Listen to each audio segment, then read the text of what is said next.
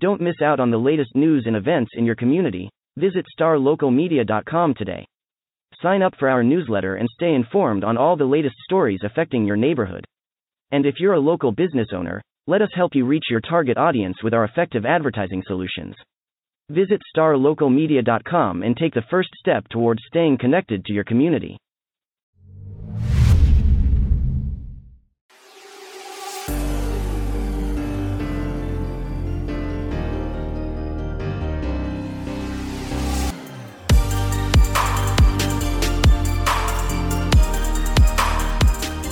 Welcome to another episode of the Star Local Media High School Sports Podcast. My name is Matt Welch, being joined by Devin Hassan and David Woolman. It is just a shade before 11:30 on a Monday, a soggy Monday, as we're here to talk kind of the same old song and dance we've done these last few weeks, and that is apprising the masses of where we are at with the high school baseball and softball playoffs. We are down to the fifth round over in softball. The regional finals are coming up later on this week, and then baseball is one round behind. They're in the regional semifinals later on this week. So in total, we have 7 high schools from our coverage area that are still swinging. Over in softball, we have Prosper, Flowermont, Lovejoy. Sorry.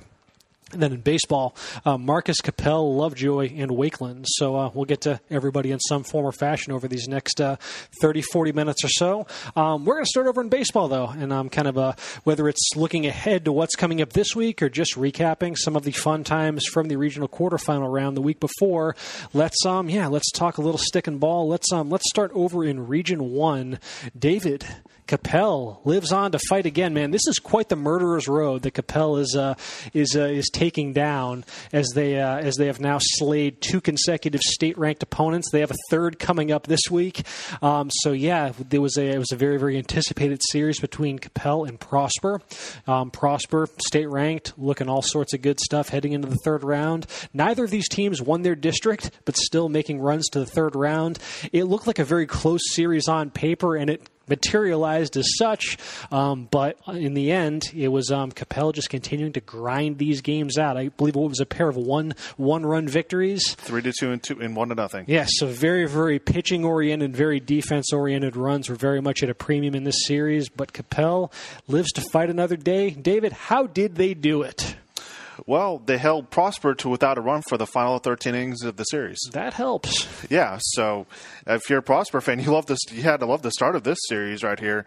Capel, was going into this the regional quarterfinals for the first time since 2016, but Prosper, who's no stranger to success as well either, they took a 2-0 lead in the first inning on a 2-run home run by Easton Carmichael, and that home run broke up a string of 4 straight complete game shutouts by Will Rodman, the Capel's ace right there. Man. But Rodman, I think that maybe ticked him off a little bit. So all he did is didn't allow another run for the next 6 innings right there. And then he got some backing just in the next half inning. Capel scores 3 runs in the top of the second, and Rodman does what he does best, is just hold the opposing offense down. Capel wins the first game 3-2. The next game, another great pitchers duel as well. Obviously, Josh Barnhouse, he's been one of their top pitchers in the area this year for Prosper, and he throws another amazing game for Prosper. He allows just 1 run on 5 hits with 4 strikeouts, but it was just that 1 run that made the difference right there. It was a 0-0 game going into the 7th inning right there, and Capel gets a walk-off. Tanner Sever, hits a liner to center field right there. Tony Venars comes around third base to score 1-0 Capel, and they get not only the run, but they get that pitching in that game as well too. Tim Malone, another outstanding effort for him. 6 innings, 2 hits, 4 Ks, and then Will Boylan comes in the 7th inning right there, strikes out 2, doesn't allow another run. So Capel, they go on. It was their third, shutout of this postseason in 6 games right there. They've allowed only 10 runs in 6 games right there. So they're moving on to the regional semifinals for the first time since 2016. And it's going to be a great one. Like you mentioned, they're going to play Keller in the next round. And Murderers Row continues right here. Just another state-ranked opponent. Another state-ranked opponent. No problem at all. So and it's actually a game. Capel's actually played Keller this year, way back on March 12th. And Capel actually beat Keller 11-4, and the Cowboys actually scored 11 runs, not 11, but 8 runs on the top of the first inning. Okay, wow. So we'll see. But, with Capel, I believe it's – all right, so this is the deepest they've been since 2016. I think if you go back even further, this is the second time, I guess, then, since 2007 that they've been 4 rounds deep, which it's notable because with Capel, and this predates your time here, but it feels like Capel has always had the ammunition to make runs like this every year, it seems. I mean, they're always among the most talented teams in the area. And, they'll score a number of signature wins during the preseason. They'll always play well in district. But then for one reason or another, it feels like Capel's season would end, and you'd always feel like, it's kind of a round or two earlier than I would have expected. They would always leave a little bit of meat on the bone, so it's nice to see whether it's something special about this group, whether it's the Ryan Howard factor. I mean, before he got to Capel, he had an amazing run at Lake Dallas and leading them to the regional tournament, and you give him a talent base like what Capel traditionally has and see the kind of magic that he could potentially cook. Either way, it's been a really nice resurgence for Capel baseball as they're now headed to the regional semifinals. Also, on the other half of that bracket, you have Marcus, who is still playing. Marcus, who was able to get past Plano, swept that series in the regional quarterfinals by scores of 4-0, which included a no-hitter thrown by Tate Evans. And then the game I was at last Friday, a 7-4 victory. It was my first time getting to see Marcus. Long overdue, getting to see the Marauders in person. Just impressed with just the balance of their lineup. All 9 starters in that lineup had either a hit or an RBI. They had 6 RBIs between 6 different players. Tyler Schott led off the game with a triple, had 2 hits, really got the juices flowing there when you lead off a potential advancement game with a triple like that. Ty Johnson had 2 hits as well. There just isn't really a resting spot in that lineup, and that's kind of been their MO all season with that sort of balance. And any one night it could be a certain guy that steps up and delivers. And then the pitching has been just airtight, lights out all season. Like I mentioned, Tate Evans having a no-hitter. Tyler Schott had been in really, really good form. Plano was able to touch him up a little bit relative to how most teams have been able to handle Tyler Schott this season. They did get 10 hits off Schott, which through their first 2 rounds of the playoffs, he had only given up 7 hits total. And then, Plano, we talked about him last week, just this, it'll take a full 7 innings to put him down, as resilient as that team is. And, even though Marcus was able to get some distance in this one, leading 7-2 heading into the bottom of the 7th, Plano still gave itself a chance there in the end. They were able to they loaded up the bases right out of the chute in the bottom of the 7th. They were able to score a couple runs off of that, and then bases are loaded with 1 out. The winning run is at the plate on 2 separate occasions. They turn to reliever Mickey Sheets, and he is able to get the job done, retire the last 2 batters, and preserve and just prevent any more heroics by Plano. But Plano almost put a little bit of a scare into him. So, nevertheless, though, Marcus advances, and just like Capel has a really credentialed opponent coming up next in Keller, Marcus plays no stranger to this juncture of the postseason, and that is Southlake Carroll. Southlake, they're not ranked this season, but don't let that throw you off the scent. It's still Southlake Carroll. They're always playing this deep in the playoffs. They're always good. I mean, if you remember, obviously we did not get a postseason last year, but in 2019, Southlake Carroll won state. And that was the second of back-to-back state championships, actually the 3rd consecutive year during a stretch in which they advanced to the state tournament.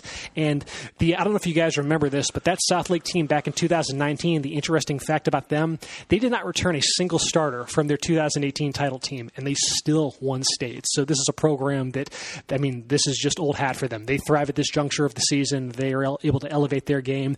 And now they have been pushed the distance these last 2 rounds, in the second round against EP Mountainwood, and then in the regional quarters against Odessa Permian. They did go to Game 3 in both those series, but it appears Southlake is built for that fight as they proceeded to take it to EP Mountainwood 10-0 in Game 3 of that series, and then they thrashed Permian 11-1 in Game 3. So whether that speaks to just the depth within that rotation or whatnot, but that is a team that if this series does end up going 3 games, obviously some very, very they're very comfortable in those circumstances. But that should be a really good one. Marcus, their last time that they were in this, they were just in the 4th round back in 2019 and lost to that same Southlake team that went on to win state. So no shortage of history between these 2 programs. Let's see. Then you look over in Region 2, and we had to say goodbye to the last fighting soldier from Garland ISD as Saxey went out of the hands of, what was it, Heath? The Heath Hawks did it to him? Rockwell? Yeah. Both Rockwell and Rockwell Heath are moving on to the... surprise. Yeah. So, two very good programs. So this was a very good series. Yeah. Sachse, Rockwall Heath has been state ranked for much of the year. Sachse, as we alluded to in past podcasts, was under 500 for a big bulk of the season. Caught fire at the end, and then obviously, advanced to the regional quarterfinals for the first time in program history. And they continued that trend. They jumped on Heath on the first game. Carson Sowell and Jason Scranton combined on a no-hitter on Thursday night, and they take the opener. And you think, I kind of like their chances with who they had, rolling out. But then I look back at it from covering Heath from afar during the district season. Their pitching depth is very good, and Baylor Bowman comes out on Friday and pitches. He has a no hitter through 5. They win that game 5-0. In a game that was close until the later innings, and then they returned on Saturday morning and. Jason Scranton, who'd won Game 3 against Belton the week before for Sachse, did a good job limiting the damage. It was a close game early on, and then in the fourth inning there, Carson Krauke for Rockwall Heath hits a grand slam. And, in a Game 3, anytime a grand slam was going to be big anytime, but in a Game 3, and it just completely shifted it, the momentum, and it was kind of that was the blow. But tremendous season for Sachse. They're a relatively young team. They lose a handful of guys, but they're going to be back. And I think this is what they've been kind of building toward. Again, they've been a perennial playoff team, but never made it to the third round. That second round, we'll see how it varies from year to year. But a lot of times in the second round in Region 2, you run into that Killeen, Temple, Belton district, and you don't really have any knowledge of them. It's similar to running into West Texas teams, that we were just talking about. So it's really kind of hard to gauge, but they're always generally solid programs coming out of that Central Texas region. So if they get to the third round, it was a big accomplishment. But again, those Rockwall teams are tough. There's a reason they're both in the regional semifinals. So one step closer to getting Rockwall versus Heath in the regional finals. We'll see if that's what materializes out in Region 2. Yeah, and they had the play-in game for the number one seed that went 14-13. Yes, 14-13, I believe, was the final on that. So maybe the best baseball game all regular season in the area. Goodness. So let's see. Speaking of Region 2, we can stay in Region 2, albeit at the 5A classification, because we had a couple of fascinating regional quarterfinal series, including one that actually did go the distance. 3 games were required to decide a winner between the Colony and Frisco Wakeland. Ultimately, it was the Wolverines over at Wakeland that advanced. It seems like a fairly competitive series otherwise. So just what was, either of y'all, just what was kind of the read from one side to the other on how what was the difference in this series? I'd say just the pitching depth of Wakeland. Really? Yeah. Obviously, the Colony, they take Game 1 behind Ryan Scott, who struck out 13 batters, and they won that game 2-0. They get a sacrifice RBI by Kate Irwin in the third inning, and in the next inning they get a solo home run by Nola Oliveira to, pretty much put the difference in that game. But after that, Wakeland's just pitching depth was unbelievable. They held the Colony to just 1 run over the last 2 games. Really? Yeah, and the Colony actually took a lead in this. That 1 run gave them a 1-0 lead there in the third game right there. But like I said, Wakeland's pitching depth was just amazing in this series. In the Game 2 right there, it was a great pitching battle between Robert Fortenberry, who's going to TCU, and Devin Reyna for the Colony. And Fortenberry got a little bit better of Reyna in that series, even though, like I said, both pitchers threw a great game. Fortenberry, 9 strikeouts, allowed just 3 hits right there. And Reyna, he pitched just as great. He had 9 strikeouts by himself as well, too, pitched a complete game. And the only run that came in the game was a RBI double by Preston Sneed in the 4th inning right there. So that forced Game 3 right there. And like I said, the Colony took a 1-0 lead on Ryan Scott's RBI sacrifice fly in the first inning. But Wakeland, they took advantage of some mistakes that the Colony made. Mm-hmm. The Colony, the Colony pitching staff, they allowed just 2 hits in this game, but they still lost. Wow. Yeah. So, and the difference in this game is that the pitching staff gave up 7 walks, and their defense, committed 4 errors. Mm-hmm. So, there you go. And obviously another pitching gem that they have is Blake Seditol, who I believe is going to Auburn. Complete game, allows just 1 run, 4 strikeouts. So Wakeland goes on, and like you said, they're going to be playing at Duncanville this week against Corsicana. Just continues the tradition that they have for Wakeland. And, tough ending, for the Colony, furthest they ever advanced in the postseason. They went to the regional quarterfinals for the first time in program history, won their first district title in school history, and 25 wins that they had this season was the most in program history. So obviously not the ending that they wanted, but just an amazing run that this program went on this season. Then on the other half of that Region 2 5A bracket, you've got Lovejoy, who is still swinging. Lovejoy, which is in the regional semifinals for just the second time in program history, and we had a little bit of a 10-5A on 10-5A warfare in the third round as Lovejoy swept Prosper Rock Hill. Rock Hill, the first-year program, in the third round. Lovejoy got the better of them by scores of 6-0 and 5-4. Game one, big story was just the tag team of Brant Corley and Dylan Collins teaming up for that shutout. And then in game two, Lovejoy actually grabs the lead in the bottom of the fifth inning with 3 runs, an RBI single by Ralph Rucker, and then a 2-run double by Matthew Maynard. So the backfield for Lovejoy's football team coming through on the baseball diamond now. Despite that, this was a series where Rock Hill certainly made them work, especially there in that game, too. Lovejoy needed to throw 143 pitches to get through this one. And despite giving up just 5 hits in that game, they used 4 different pitchers. It was eventually the Brett Landman reliever who was credited with the win, Dylan Collins coming in and getting the save. And now up next for Lovejoy, they draw Hallsville, who is ranked number 11 in the state. By TX High School Baseball. They're also number 4 in the state by the Texas High School Baseball Coaches Association. They're good. That's the long and short of it. Allowing just 1 run per game in the playoffs. They've got 2 shutouts from their game 1 pitcher this postseason, Jeb Drury. So we will see what is in store when these 2 lock horns. I believe game 1 is going to be all the way out in White House, and then game 2 in Rockwall. So Lovejoy bound for the regional semifinals, and it's actually a pretty festive time just for Lovejoy in general because the softball team is also still playing.